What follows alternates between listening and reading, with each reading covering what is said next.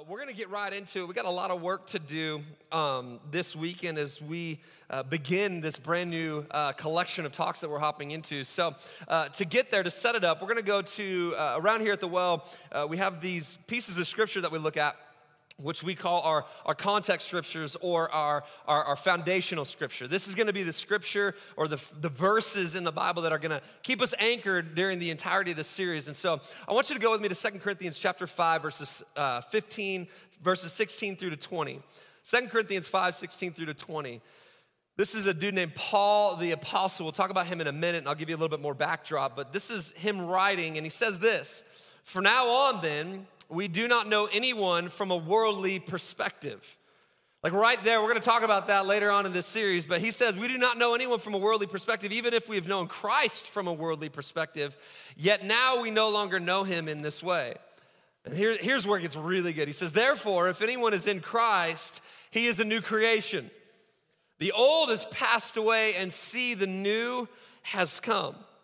Everything is from God, who has reconciled us to himself through Christ and has given us, this is what I want us to hear, has given us, come on, shout, us. Come on, write it online, us, the ministry of reconciliation. That is, in Christ, God was reconciling the world to himself, not counting their trespasses against them, and he has committed the message of reconciliation to us. And therefore, we are ambassadors for Christ. Since God is making his appeal through us, we plead on, you're hearing the tone here, we plead on Christ's behalf, be reconciled to God. He made the one who did not know sin to be sin for us, so that in him we might become the righteousness of God.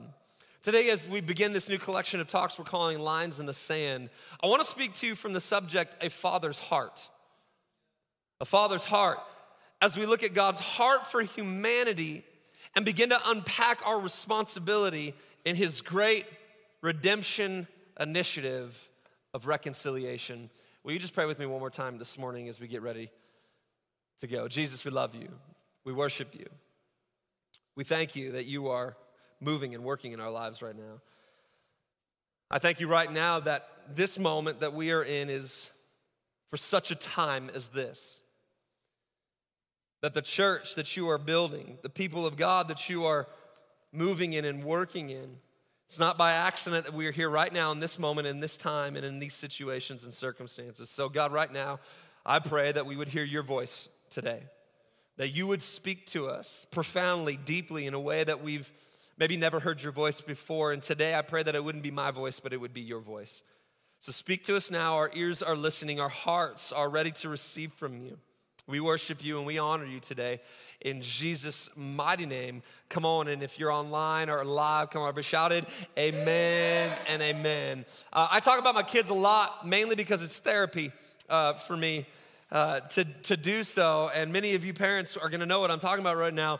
This whole quarantine cycle that we've been in and being cooped up in the house, thank God we're able to get out a little bit more now. But I'm not gonna lie, like, it got rough there for a little while. Like, kind of Lord of the Flies, everybody, like, survival of the fittest in our household. It got crazy in our home. And what I've noticed, I've got my two oldest kids, Justice and Shiloh, they're 10 and 9, they're 15 months apart. Apparently that's called some sort of twin. I don't know how that works, but they're super close together. We did not necessarily do that on purpose. Surprise. So that's apparently what happens. Anyways, that's a whole nother message. So, but my kids, they've been cooped up in the house or in the backyard or in the front yard. And because Justice and Shiloh are so close in age and close in stage, they do a lot together at the end of the day. And one thing that's ratcheted up during this time, during these past 16 to 20 weeks now, is their ability to fight with one another. Come on, parents, you know what I'm talking about. Right?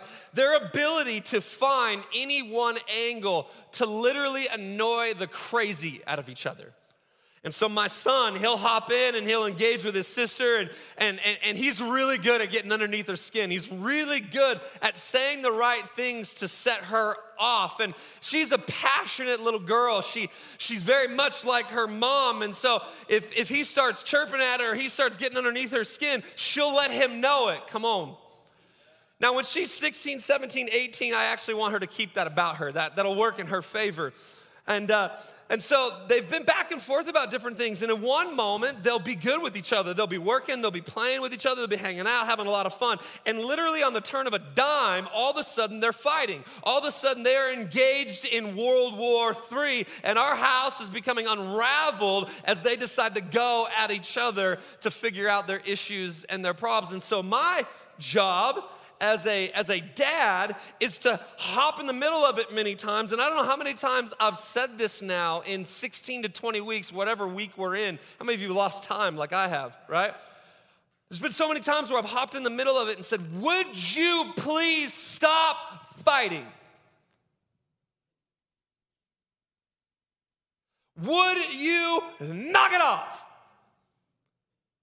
Right? And then we've said things like, said this to Justice the other day, this is your only sister. And he's like, well, I have another one, actually. And I'm like, stop it. Right? This is your sister.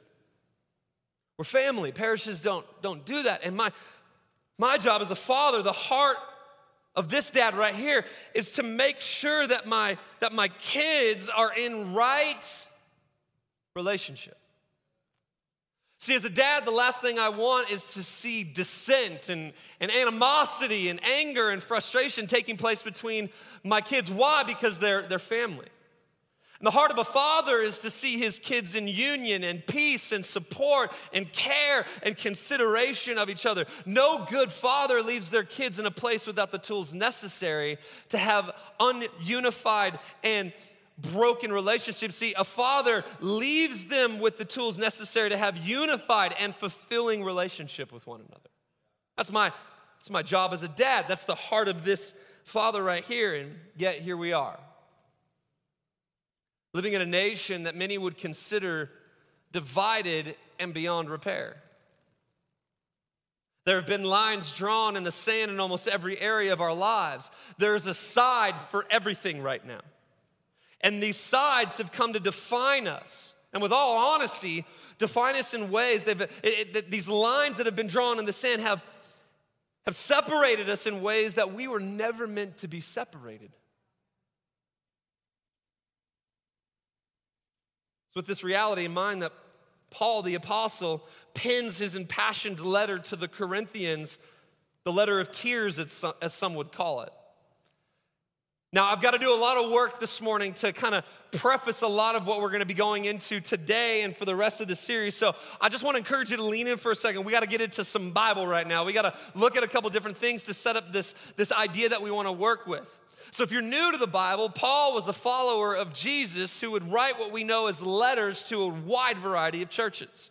These letters are now found in what we call the New Testament of the Bible. He would do this in order to encourage these churches and correct these people and teach them and let them know simply how much he loved them.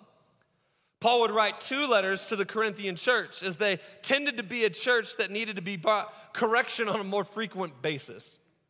They had some issues, guys. There would be no wonder as to why they would have these issues, as the Corinthian church was at the center of a budding cosmopolitan city, rife with diversity and commerce and expansion, free thinking and politics, art, education, affluence, influence, and religion. And come on, Sam, how many of you know that when those things collide, it leaves some moments and it leaves the option open to have some conflict?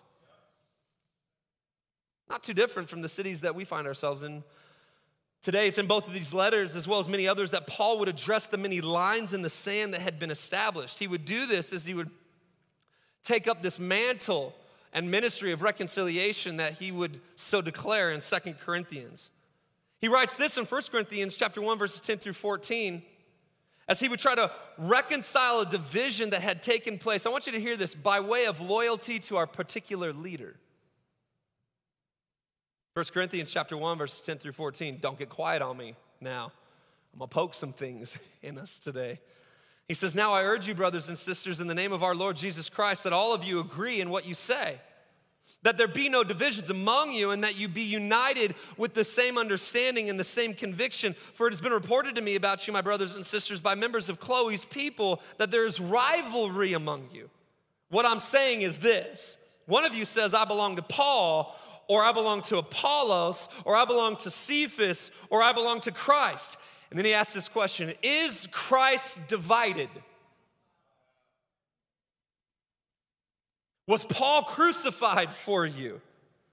Or were you baptized in Paul's name? Now, I just want to submit to you this morning, right now, that everything that I'm going to say, I just want you to see this.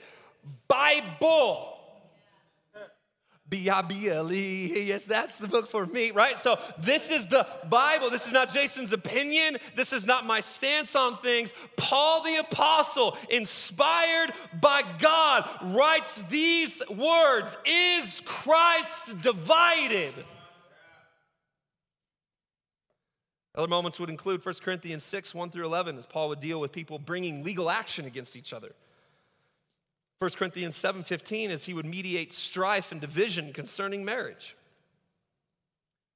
He would address division over communion. Check this out. As members would leave the poor among them humiliated and dejected, as they would be left hungry while they are pushed aside by people in the church during communion. 1 Corinthians 11, 17 through 34. In his second letter, we would find Paul encouraging the church to give someone who had frustrated them and had offended them as they repented of their ways. Notice Paul has to bring correction to say, listen, they've said sorry, let's stop holding it against them. 2 Corinthians 2, 5 through 11. As well, 2 Corinthians being an entire letter that Paul would write for the sheer purpose of bringing reconciliation. Paul would establish in Galatians, another letter, 3, 28 through 29, that division was not to be tolerated by way of race, creed, gender, social status, and economic standing. He writes this, there is no Jew or Greek, slave or free, male and female, since you are all one in Christ Jesus. And if you belong to Christ, then you are Abraham's seed, heirs according to the promise. I just need us to understand that there's some stuff in Scripture that I think we are forgetting about, that I think that we are sometimes passing over or glossing over, and we've got to be called back to a different place. And as lines in the sand have been drawn in our world, we have to draw a new line, the line of reconciliation that ultimately leads us to Jesus. Every single one of these instances being a moment where Paul would seek to address the ever-growing distance created by lines in the sand. See, Paul, as he would pick up the mantle and ministry of reconciliation, would address the underlying issue, let's say it, of sin at work in the hearts and actions of people as he would call them to better.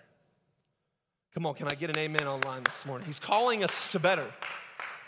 And I don't know what position you're in, and I don't know where you're at in your faith journey. Maybe you're joining online today and you have no orientation of Jesus, and maybe you've been a Christ follower for 30 years of your life. I just want to invite you into this moment. I want to invite you into this space to consider some new things, to consider a different understanding, to consider a place that we can live in, a place that we can raise our lives in, a place where we can sit in and understand that we have a greater calling, and that is the ministry of reconciliation. To sum it up perfectly, the writer and author of the New American Commentary says it like this. Clearly, reconciliation does not entail, listen to this, listen to these words, entail glossing over sin or ignoring it for the sake of maintaining harmony. Paul confronts it directly and forcefully, so forcefully in the letter of tears that it temporarily deepened the breach in his relationship with the Corinthians and prompted this letter to mend any hurt feelings.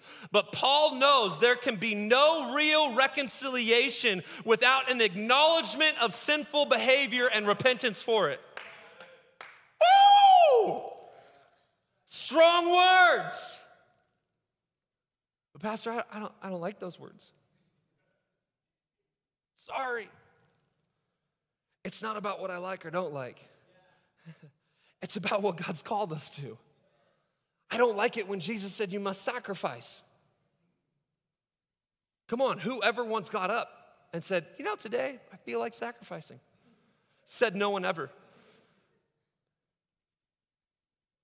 So what is reconciliation? Here's a great working definition that will help us through this series, all right? According to the Baker Encyclopedia of the Bible, let's allow the Bible to define our biblical understandings of things, amen? All right? Reconciliation listen, is the restoration of friendly relationships and of peace where before there had been hostility and alienation. There's a lot of moments in Scripture where God tells us some things, where Jesus speaks to us in parables. But here's a very clear line that we have been given, that we have been reconciled to God, and He has given us the ministry of reconciliation. Us. Us. Us. Notice that us doesn't have division in it. Us is a compilation of the fabric of heaven. Us. And I just want to submit to us today that without us, reconciliation is not possible. According to author D.E. Garland, listen to these words. The ministry of reconciliation, therefore, involves more than simply explaining to others what God has done in Christ. It requires that one become an active reconciler oneself. Like Christ, a minister of reconciliation plunges into the midst of human tumult to bring harmony out of chaos, reconciliation out of estrangement, and love in the place of hate. So here we are standing at the brink of what seems like a tearing from every edge. Within the fabric of society, it would seem like there's a loose strand and we've all but pulled on it and decided to watch it as everything unravels. But the Bible offers us another way. The King of Heaven calls us to a greater standard, one in which is representative of His desire to see heaven on earth. So I say, His kingdom come. His will be done on earth as it is in heaven. Come on, am I talking to anybody today? So here's the truth. We do not have the option to ignore the prevalent issues that are dividing us today. We do not have the option to ignore the lines in the sand. As followers of Jesus, we do not have the option to bury our heads in the sand and cover our ears. We do not have the option to continue forward unaware and unfazed by what we are seeing and what is happening in the world around us. I want you to see this today and hear this today. Hear this from a pastor's heart. I love you. Ignorance is not bliss. It is irresponsibility.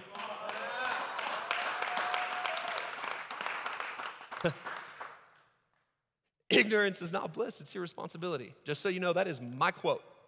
Quote that. Hashtag that. We will discover in this series, Jesus plunged headlong into the fray of human division. He would step over the lines, over the lines. It's not good enough just to step up to the line.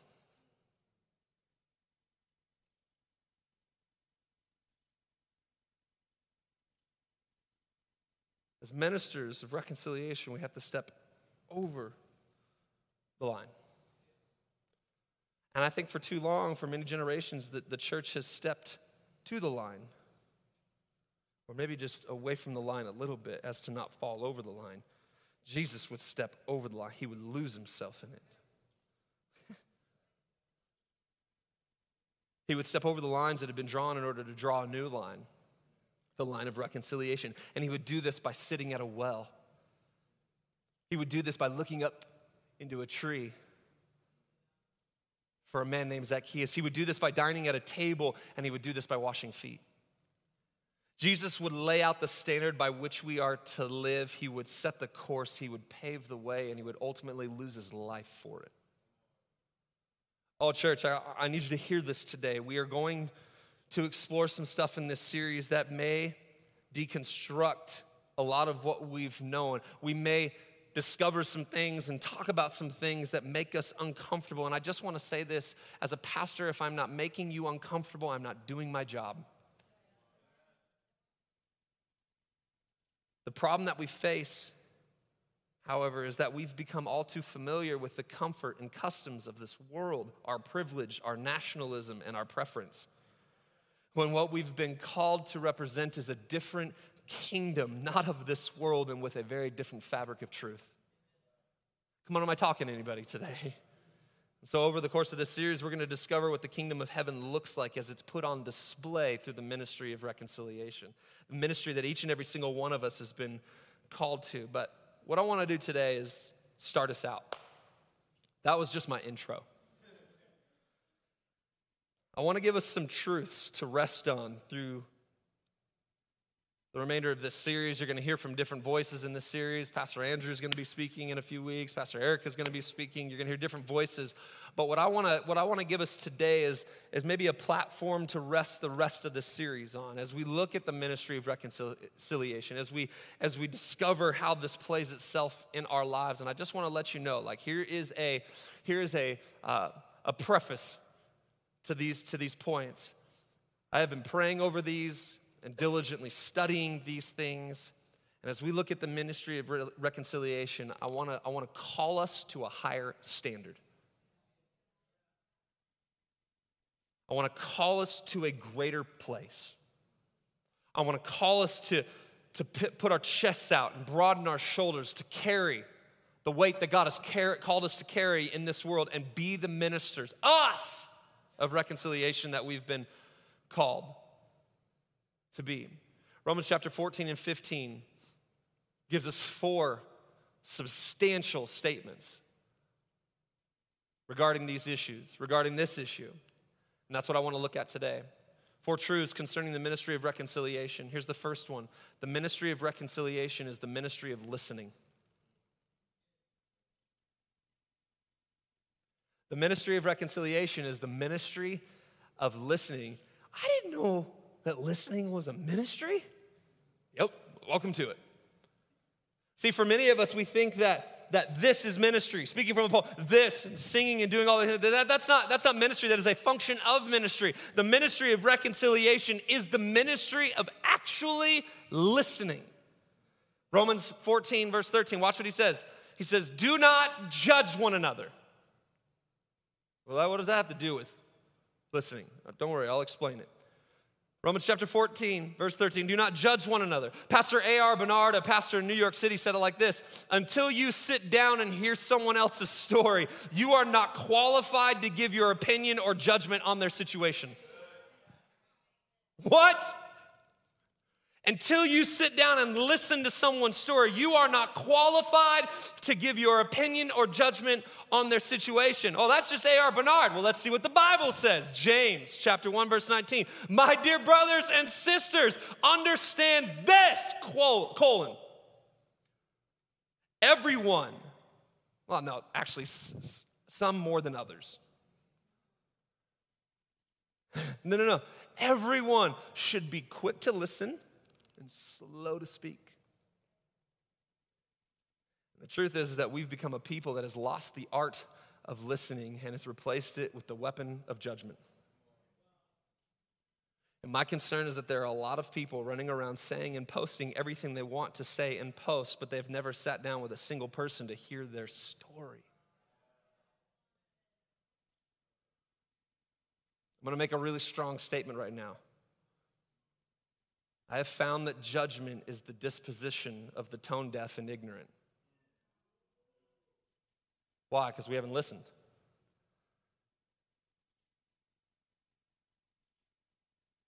We haven't listened. When we listen, and actually hear someone, when we sit with them face to face and hear their story and experience their pain through their story, that is when judgment tends to be our last port of call. You see, empathy is the product of actually listening because all of us, I want you to hear this, all of us tend to give grace to those that are closest to us. Judgment tends to be the product of distance. Are you hearing me today? It's amazing how many people that are close to us, we will give grace to them. Come on, let's just, we got to look at ourselves and we got to assess this. I know the people that are close to us, I have a tendency to look over things, if I'm honest. I have a tendency to be more understanding, if I'm honest. I have a tendency to give more grace at the end of the day. It's when we are distant from someone's story. It's when we are distant from understanding. It's when we haven't listened and sat down over a coffee or over a meal at the table of reconciliation. It's when I have not done that I tend to judge where they're coming from. But we weren't given the ministry of judgment. We were given the ministry of reconciliation. I wasn't given the ministry of my opinion. I was given the ministry of bringing two opposing sides together in Jesus' name. So, the ministry of reconciliation is the ministry of listening. I tell my kids all the time when they're fighting, would you listen? Stop saying things and start listening to things. I had a beautiful conversation with somebody this week, and a couple of pastors were on this call, and I love what this person said to us. They're struggling through some things right now. They're wrestling. There's some really big topics right now. Topics that, albeit the church is so afraid to just listen to as people work through them. And I love what this person said. They said, hey, listen, I just felt like I can talk to you about this because I knew that you were going to give me truth, but you're also going to listen to me. You're going to understand where I'm coming from. And can I tell you that as we listened, I was able to understand their story, and in understanding their story, I was able to have empathy and a greater love, knowing that this story includes all kinds of twists and turns that I would never wish upon somebody, and I've got to trust them into the hands of Jesus with the rest of their story. Ministry of reconciliation is the ministry of listening. Come on, is anybody listening to me today? Here's the second thing. The ministry of reconciliation is the ministry of pursuit. Romans chapter 14, verse 19. Let us pursue what promotes peace and what builds up one another. In other words, reconciliation is an active engagement, not a passive dream. Have you ever realized that a lot of the change that we want to see in the world tends to be from a dreaming perspective rather than an acting perspective? Let me just say that one more time. Have you ever noticed that we tend to want to see the greatest degree of change in our dreams, but really don't ever put our hand to it? See, it's one thing to sit around a table and talk about all the things that we want to see happen in the world. It's one thing to sit in church and talk about all the revival that we want to see in the world. It's another thing to step over the line, to walk out of the doors of the church and to be amongst the people in our cities and in our neighborhoods. It's one thing to invite somebody over for dinner who doesn't look like you and talk like you and think like you and believe like you. Ministry of reconciliation is the ministry of pursuit. This is the Greek word that's used right here for pursue. It means this: to follow after, to follow, to press hard after, to pursue with earnestness and diligence in order to obtain, to go after with desire of obtaining. I know what pursuit looks like. I pursued her. Come on, guys.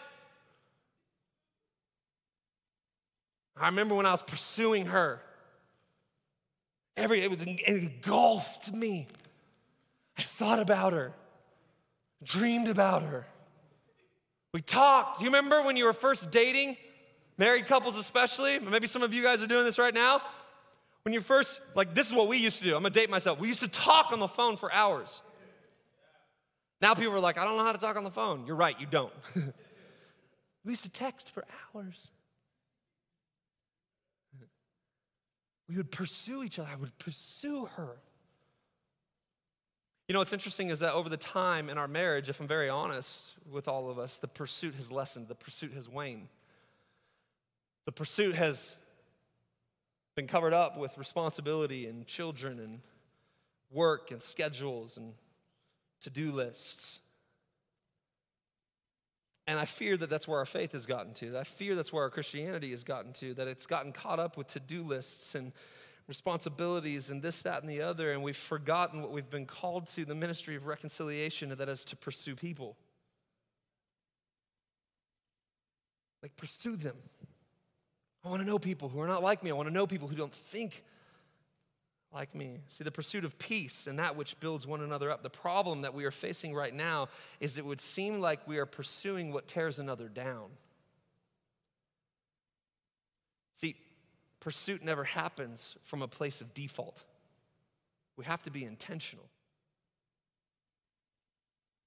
I wonder what would happen if we spent as much time pursuing Jesus as we do articles to post on Facebook in order to stick it to the other side.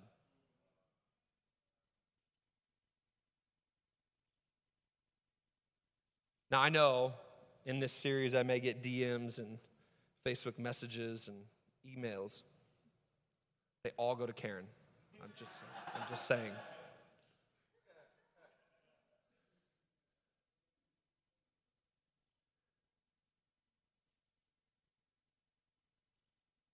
See, our issue with pursuing peace and that which builds up many times comes down to our inability. I want you to hear this. The reason that we struggle with this issue is because it comes down to our inability to trust that if we do what God asks us to do, that He'll actually show up and do what He said He would do. Is it possible that our lack of pursuit really is a lack of faith in God's goodness? Number 3. Don't get quiet on me. The ministry of reconciliation is the ministry of fortification. Romans chapter 15, verse 1, he continues on to say, bear the weaknesses of those without strength. This is the Bible. I love watching my 2 oldest kids help my youngest kid.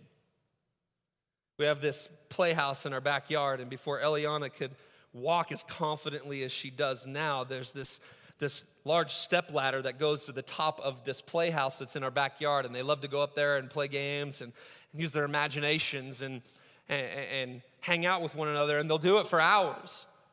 And I'll never forget sitting in the backyard many times watching my kids, and instead of dad engaging in helping Eliana up to the top, my heart had been passed down to their hearts, and so their hearts were to make sure that Eliana could get to the top so that she could be included in the same game that they were playing. I need us to hear this today because I'm concerned that we are stepping back from actually being the people of reconciliation which stand there to help others in their weakness. That is the gospel. That is the Bible, where Jesus said we could not do it. He did it on the cross. And so I would watch them lift her up. Since when did it become a negative thing to help lift others up? Bear the weakness of those without strength.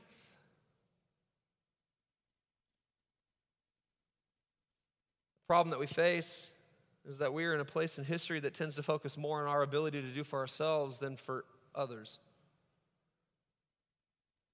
Can I just tell you that's not the Bible? The Bible actually leads us to a place of sacrifice.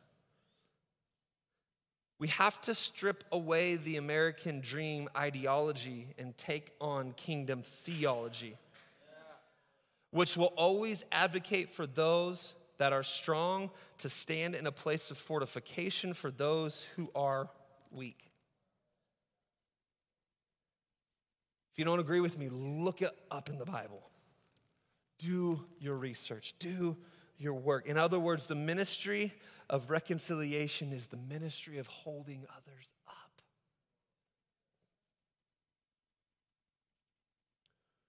I build Legos with my son. And I remember we got this big Lego set. He got this big Lego. I didn't. He did. And so I sat down there, and it's always fun because these teaching moments become sermon fodder for me. Let's just be honest. Nothing is safe in our household. I'm now starting to have to ask my kids if I can tell stories about them. We were at the dinner table the other day, and I said, hey, I'm going to tell this story on Sunday. Is that all right? I'm going to tell a story about you guys. That's how I said it. I'm going to tell a story about you guys. Is that all right? And they're like, yeah, that's awesome. I'll be on TV. And then I told them the story that I wanted to tell them about fighting, and Justice is like, no, you can't tell that story. So we're downstairs in his room playing Legos, and he's got this big Lego set, and we've got the instructions. And I found myself in watching him and helping him build. He was getting frustrated. I want you to hear this. He was getting frustrated because he was trying to skip particular instructions in order to get to a finished product. The problem is that the thing he was trying to build was not strong enough to be the finished product because he left out particular pieces that were called to hold other pieces up. Ephesians 4:15 through 16, but speaking the truth in love, let us grow in every way into him who is the head, Christ. For him, the whole body, being fitted and knit together by every supporting ligament, promotes the growth of the body for building itself up in love by the proper working of each individual part. When there is a part that is weak, there is a stronger part that has been called to hold it up. Why? So that the finished project looks the way that Jesus wants it to look.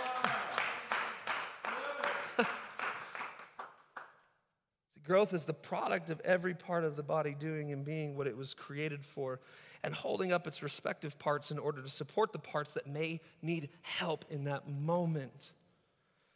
And when one is fortified, I want you to see this, when one is fortified, it gives it the strength to fortify another that needs fortification. And when that one is fortified by these supporting parts, then it is strong enough to hold up what it needs to hold up. And when these three parts are strong enough to hold up what they've been called to hold up, then this part gets stronger.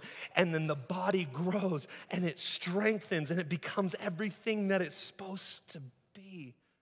And we're still debating as to why the church isn't being what it's supposed to be. The answer is that we're still divided. The answer is that we still have Lego pieces over here trying to build something, and Lego pieces over here trying to build something, and Lego pieces over here trying to build something, instead of coming together and going, wait a second, you and I actually are supposed to connect, because when we connect, we create the thing necessary to hold these other pieces up. Oh, and when you connect with that connection right there, it's gonna create the baseline for those things to be stacked on top of it. And Jesus said, I will build my church, and the gates of hell would not prevail against it.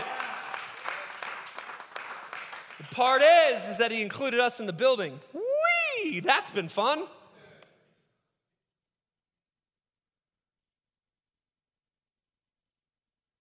Ministry of reconciliation is the ministry of fortification. And number 4, the last one, is this. The ministry of reconciliation is the ministry of invitation. Romans chapter 15, verse 7 says this, welcome one another, just as Christ also welcomed you. Jesus is the example of what reconciliation is all about. One who steps in between the hostile groups, in this case, God the Father and man, his creation. He, Jesus, became the great mediator and reconciler as he was given as God so loved the world. He was the Lego piece that fit in between the hostility. And so if you go all the way back to the beginning of this message, if we go all the way back to 2 Corinthians chapter 5, in verse 18, it says that everything is from God who has reconciled us to himself through Christ. And because of our experience in Christ, he has then given us the ministry of reconciliation. In other words, he's saying, listen, guys, I have given you the template. I have given you the mandate. I have given you the understanding. I have showed you what it looks like to do the ministry of reconciliation. I have showed you that it will require sacrifice. I've showed you that it will require you stepping over the lines. I've showed you that it will require listening and fortification and invitation, asking somebody to the table of reconciliation. And he did it all throughout his ministry. And the problem is that we've looked at every single moment of the Gospels, every single moment where Jesus did it, and we said, oh, isn't that nice? That's good for Jesus. That doesn't work now. We're going to discover in this series that Jesus never faced anything that we're not facing now. Every single line, I want you to see this. Every single line that has been drawn in the sand is not a new line. It is a historical line.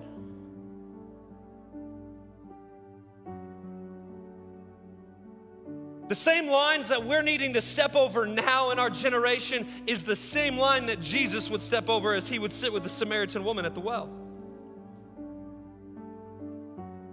As he would sit at tables with tax collectors and sinners and prostitutes. It's a nice Bible story, looks great on flannel graph. Some of you will get that joke, all my church people in the house.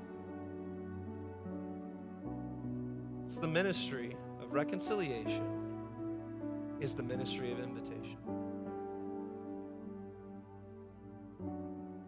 We have to decide now more than ever that we will take up the mantle in the ministry of reconciliation and be, when we say the person that God has called us to be, if you ever needed permission to be that person, here is your permission. You've been called to ministry. Maybe you didn't know that today. Maybe you don't understand that today. You have been called to ministry. Ministry, stepping over lines, and maybe more importantly, erasing the lines. Is it possible that as we become new creations in Christ, we wipe clear old sandboxes in order to build new ones? New ones without lines in the sand.